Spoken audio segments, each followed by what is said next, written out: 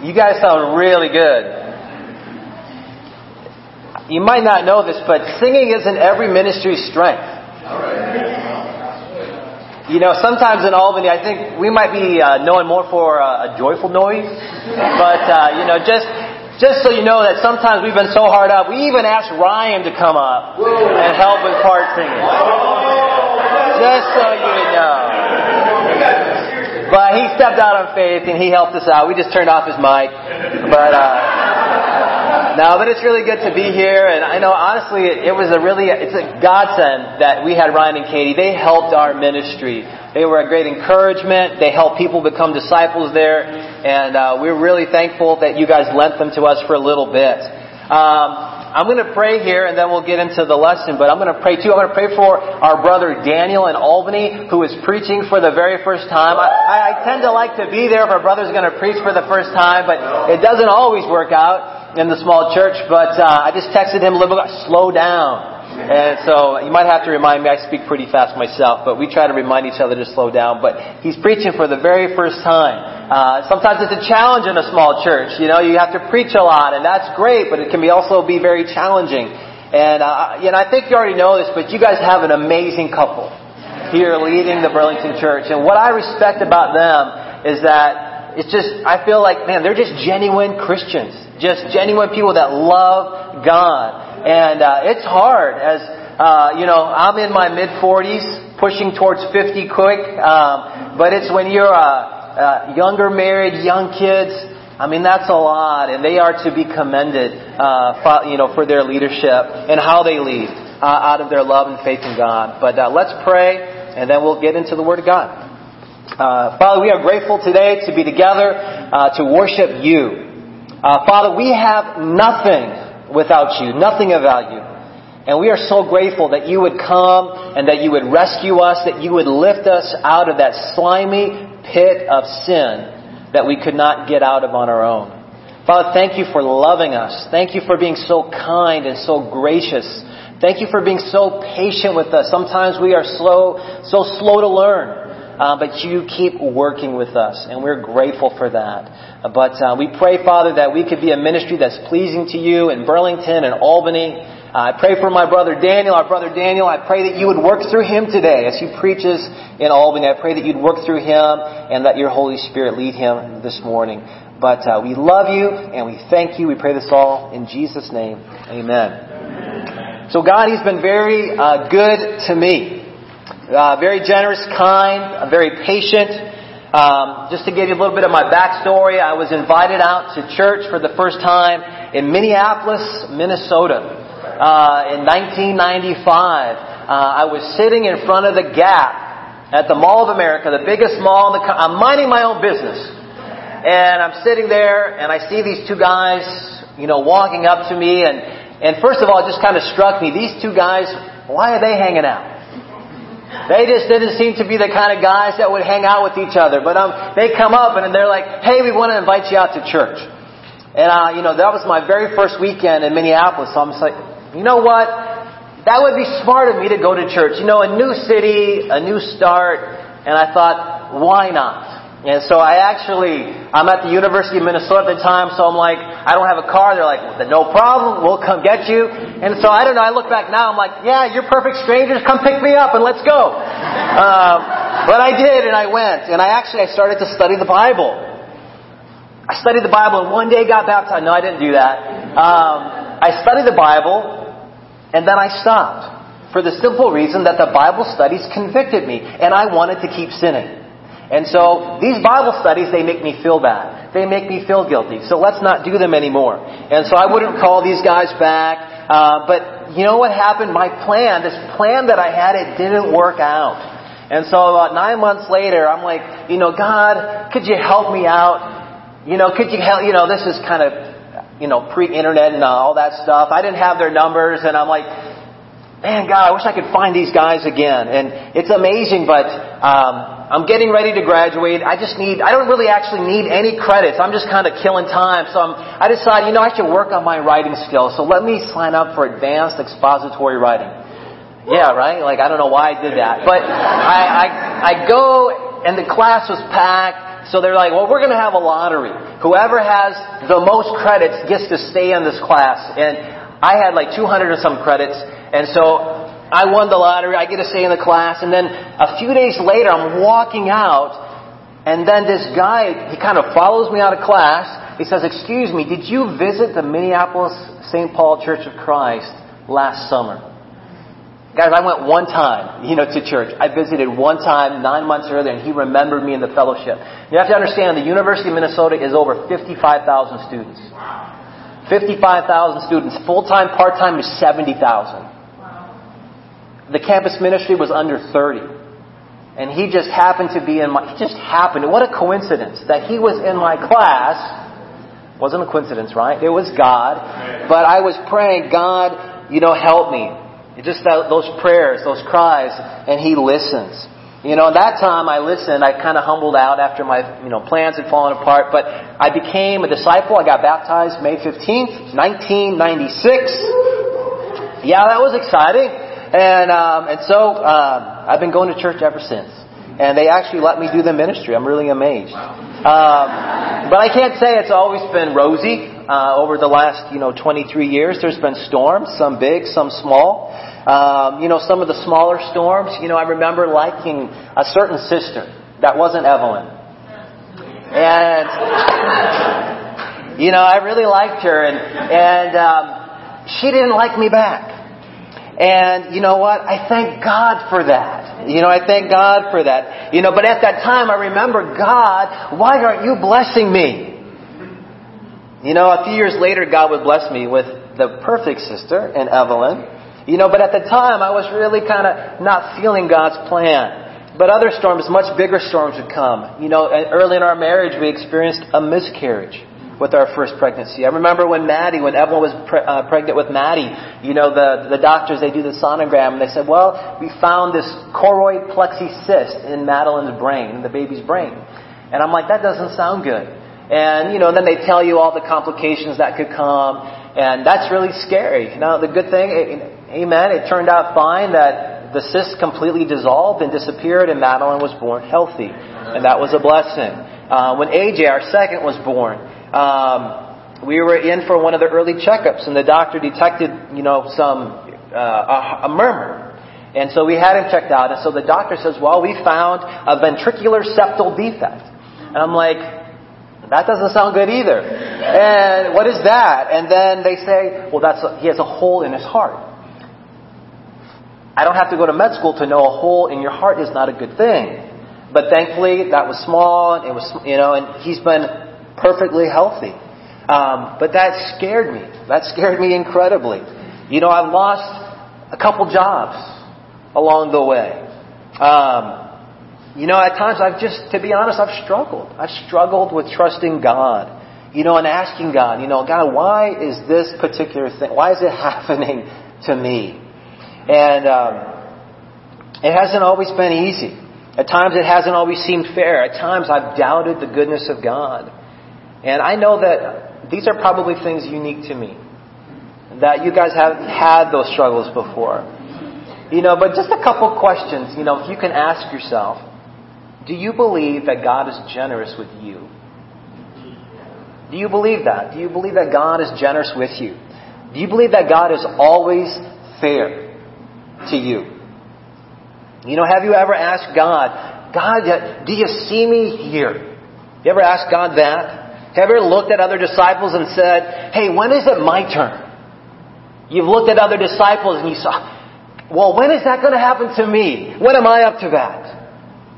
I thought at times, God, I've left everything. Right? Isn't that what we said when we got baptized? We would give up everything, go anywhere for Jesus. And then we don't feel like God is blessing us in return. The Apostle Peter wanted to know the answer to that question. The question is, what's in it for us? He had just witnessed Jesus challenge a rich man to sell everything. And what did the rich man do? He didn't do it. He wouldn't do it. And he ended up walking away and he wouldn't follow Jesus. Jesus tells them it's hard for the rich to enter the kingdom of heaven. But Peter, he wants to know what is in it for us, for those that follow Jesus. Because he said, Jesus, we left everything. You know, they didn't understand who God was. And they wanted to know, is it going to be worth it? Is it going to be worth it? Is the pain going to be worth it? Is the disappointment, is it going to be worth it? You know, so Jesus, He tells a parable. He's going to paint a word picture. And He's going to help them to understand the nature of God and His kingdom. So if you can, turn with me to Matthew chapter 20. And we're going to read Matthew 21. We're going to start with 1 through 16 together. You guys ready to get in the Word? Yeah. Let's do it. Let's dig. Matthew 20 verse 1, it says, "For the kingdom of heaven is like a landowner who went out early in the morning to hire workers for his vineyard. He agreed to pay them a denarius for the day and sent them into his vineyard. About 9 in the morning, he went out and saw others standing in the marketplace doing nothing. And he told them, 'You also go and work in my vineyard, and I will pay you whatever is right.' So they went. He went out again about noon, and about 3 in the afternoon, and did the same thing. About 5 in the afternoon, he went out and found still others standing around. He asked them, 'Why have you been standing here all day long doing nothing?' 'Well, because no one's hired us,' they answered. And he said to them, 'You also go and work in my vineyard.'" And we'll stop here. So now we're introduced here in this parable to the players. We start off with the landowner. And what does he do? Well, he goes out early in the morning to hire workers in his fields. Now, a typical workday was divided into 4 3-hour slots starting at 6 a.m. So he goes to that spot where men would congregate that were looking for work. And he finds a group of men there, and there's an agreement for a denarius, which was a common payment for a day's worth of work. And then they go to work for him at 6 a.m., nice and early. But he comes back again at 9 a.m., and he sees men still standing there doing nothing, so he hires them as well. But now there's no agreement. There's no agreement this time. And he says, "I'll pay whatever's right." Then he goes out again at noon. Then he goes out at 3 and he does the exact same thing. And then at 5 p.m. with only 1 hour left in the workday, he finds men who had been standing there all day long. And the landowner, he wants to know why. Well, they say no one's hired us. So these men, he hires them. They head to work as the others are getting ready to wrap up their full day of work. But can you imagine the looks on these men's faces that had been in the fields all day long? You know, it's almost quitting time. And they're thinking, man, it's about pay time. But here comes these other stragglers. Okay, let's keep reading here. Verse 8. It says, "When evening came, the owner of the vineyard said to his foreman, 'Call the workers and pay them their wages, beginning with the last one hired and going on to the first.' The workers who were hired about 5 in the afternoon came, and each received a denarius. So when those came who were hired first, they expected to receive more. But each one of them also received a denarius. When they hired it, they began to grumble against the landowner. 'Those who were hired last worked only 1 hour,' they said, 'and you have made them equal to us who have borne the burden of the work and the heat of the day.' But he answered one of them, 'I am not being unfair to you, friend. Didn't you agree to work for a denarius? Take your pay and go. I want to give the one who was hired last the same as I gave you. Don't I have the right to do what I want with my own money? Or are you envious because I am generous? So the last will be first, and the first will be last.'" But imagine the scene. Imagine the men that had worked in the fields all day long. Like, I grew up in rural Minnesota. Summer jobs, you would go rock pick. You would bean spray. Or you detassel corn, but you're walking for hours and hours in the dirt between the corn and the sun. I mean, you are dirty, you are messy, you are sweaty, you are stinky. Here are these guys, they've been working since 6 a.m. a 12-hour workday. And then you have the guys that worked an hour and barely broke a sweat. You know, the landowner, he tells the manager, "Start with the men hired last." So they each received a denarius. Can you imagine the look on their faces? Man, we only worked an hour. and we got a full day's pay. I don't think they were expecting that. But now it's time to pay the men who had worked all day. They were expecting more. But what did they receive? Exactly what they had agreed upon with the landowner. They got exactly what they had bargained for. They got exactly what they had asked for. And they were livid. You know, it's interesting. The landowner, he could have paid these men first, right? He could have given them the denarius and he could have just avoided all the drama. They would have left content with their pay. Hey, we got what we had asked for. You know, that's not the way God works. You know, and here we have, the landowner being God. He says, wait a minute. Hey, it's my money. It's my money. Why are you upset? Is it because I'm generous? He had made a contract with these men and he'd honored it. The other men went to work not knowing what they would get paid. They simply trusted the reputation of the landowner, that he was generous. Jesus, he makes an incredible point in this parable. He teaches us that God dispenses gifts, not wages. I think that's important to understand, that God dispenses gifts, not wages. This parable doesn't make economic sense, right? It doesn't make economic sense because it's not about economics. It's about the heart that God has for the people of His kingdom. God makes the choice to be generous. And this generosity isn't cheap. His generosity comes at an incredible price to Him. Let's keep reading here. In Matthew 20, verse 17, it says, Now Jesus was going up to Jerusalem. On the way, He took the 12 aside and He said to them, We are going up to Jerusalem, and the Son of Man will be delivered over to the chief priests and the teachers of the law. They will condemn Him to death, and will hand Him over to the Gentiles to be mocked, to be flogged, and to be crucified. And then on the third day, He will rise to life. Brothers and sisters, God makes the choice to be generous. But God chooses grace because Jesus chose the cross.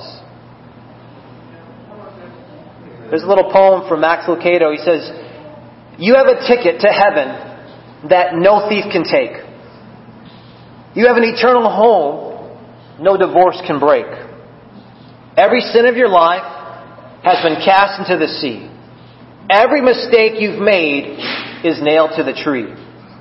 You are a blood-bought and heaven-made, a child of God, forever saved. So be grateful, joyful, for isn't it true? What you don't have is much less than what you do. It's easy to look at others. We can look at people in the world and be jealous. Driving up, I saw this guy in a Ferrari, and I thought, you know what? I'm never going to drive a Ferrari.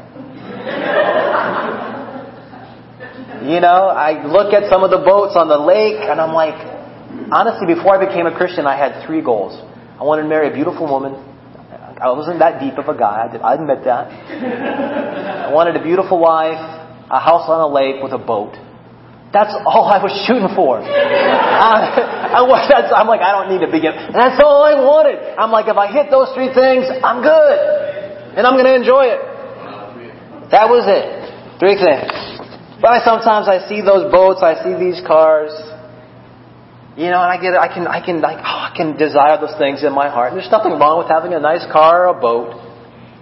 But even what I think is even more dangerous at times is that we can look at other Christians and we can feel, why has God blessed them and not me? I've worked harder. I've given up more for the kingdom. I said that as a baby Christian when that sister didn't like me back. I said, God, I just gave up everything. God's like, I got something better in store. Just hang on. But it was hard in the moment as a young Christian. I think it'd still be hard as an older Christian. Peter, when Jesus told him the type of death that he would die, he looked at John and said, what about him? What about him? Jesus replied, I want him to remain alive. He says, what's that to you? Peter, stop keeping score and follow me. I have my own plan for your life, and you will glorify me by being faithful to that plan. You know, Peter struggled with understanding the generosity of God, and he had walked with Jesus. But Peter, he struggled with keeping score. He wanted to know what's in it for me. He would learn. You know, at the end of his life, he would write this in his last letter to the disciples, and you can just listen. You don't have to turn there. But in 2 Peter chapter 3, verse 18, he says, but this is his admonishment now. This is Peter at the end of his life. He's telling the Christians, he says, but grow in the grace. Grow in the grace and knowledge of our Lord and Savior Jesus Christ. And he says, to him be glory both now and forever. Amen. You know, does God expect that we might struggle with understanding His grace and generosity? Yeah, I think so. But He's given us His Word to remind us that we have every spiritual blessing in Christ. I'm so thankful that God does not dispense wages. Because we know the wages that we've earned, right? We know that passage. For the wages of sin is death, but the gift of God is eternal life in Christ Jesus our Lord. But the question that we have to ask is, what do I believe God is like? What do I believe that God is like? You know, do you relate to the worker? Because honestly, I used to not like this parable. I would align myself, that's not fair. That's not fair. They've worked all day long. They deserve more. You know, but who do you relate to? Do you relate to that worker who started at 6 a.m. who feels this isn't fair? Do you work for God as if there's a contract? I do this and you do that? Or do you resemble the 11th hour worker who couldn't believe the generosity of the landowner? You know, he had a great story to tell when he went home. You're never going to believe what happened to me today. I was hired by a man who was so generous, so kind. He was so merciful to me. Man, there was only 1 hour left, but he came and he found me. Look at what he gave me. But how do you feel? How do you feel? Is there something that's stealing your joy as a disciple? Is there an area of your life that's causing you to doubt the goodness of God? You know, for some of us, we know exactly that thing that's causing us to doubt the generosity of God. You know, and I'm not going to tell you just get over it. Like you can flip a switch and the fear is gone or the disappointment's gone. You're going to have to fight for that. You're going to have to fight for that. You're going to have to remember that you're in a spiritual battle. You know, Satan desires to steal your joy. He wants to steal your connection with the Father and the comfort and the grace that only He can give. But God has given you His Spirit. And His Spirit can give you a peace that transcends all understanding. He has given you a Spirit that can comfort you in the hardest of times. His Spirit will lead you to greener pastures and still waters. His Spirit can refresh you. I want to encourage you today. God sees you. Here in Burlington, God sees you. This little tiny church in Burlington, God sees you. That little tiny church in Albany, God sees us. Our ministries matter to God. Your life matters to God. Your joy matters to God. Your peace matters to God. He wants you to know it's going to be okay. When you're hurting, God says, I hurt with you. I love that about God. You hurt, I hurt. You can trust me. You can trust me. I will be generous with you. God is generous. You know, if I haven't withheld my one and only Son, what good thing would I withhold from you? What would I hold back from you? You know, the challenge is for us and for you and for me is to go back and focus on the reward. And what is our reward? It's God. It's God. He has placed us in His kingdom not to compare ourselves with one another, but to help one another experience and feel His generosity. Proverbs 11:24 says, one person gives freely, yet gains even more. Another withholds unduly, but comes to poverty. A generous person will prosper. Whoever refreshes others will be refreshed. But imagine if we were all like that 11th hour, if we were 11th hour Christians. Back in Albany, there's a brother that Ryan helped become a disciple. His name is Patrick. I think of Patrick as an 11th hour Christian. When he first came, I don't know how to describe Patrick. Pathologically shy.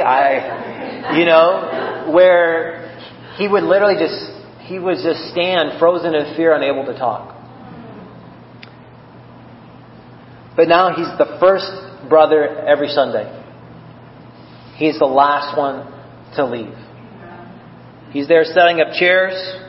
He's not under contract to set up the chairs. He's not under contract to stay late and shut the lights on. But why is he the first one there and the last one to leave? He's grateful. He's grateful. I think about his sisters who, as you guys know, and you really feel it when people leave the ministry and have to go and move for work or family or for different things. But there was this dear sister named Fran. Man, this sister had been through so much hurt. But you would see her every Sunday just praising God.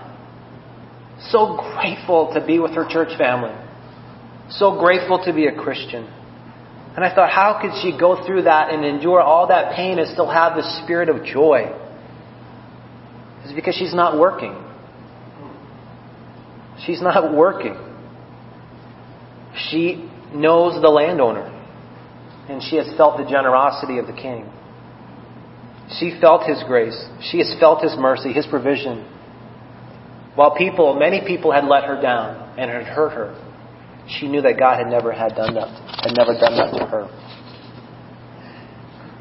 Guys, imagine if we really understood the generosity of the landowner.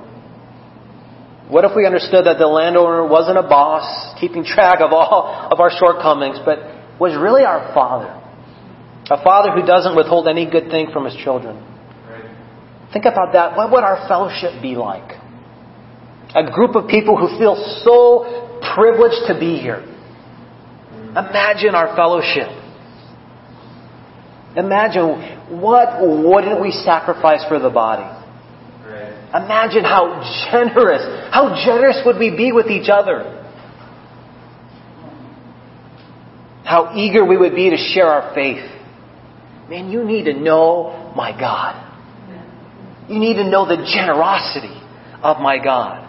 You need to know how He's treated me. There's a reason why Paul, he prayed for the Ephesian Christians that God would open the eyes to their hearts so that they could grasp the height, the width, and the depth of God's love and generosity. He had to pray that, and he prayed that for them because it's beyond comprehension. In 1 Corinthians 2 verse 9, and we're going to close here, it says, however, as it is written, what no eye has seen, what no ear has heard, and what no human mind has conceived, the things God has prepared for those who love Him. Brothers and sisters, we've got so many amazing things in store for us. Can I give you a challenge this week? Church, is that okay? Give them a challenge? I want you to pray this week. It's a simple prayer. God, help me to understand your generosity. Let's pray that every day this week. Amen? Amen. Thank you so much for having us.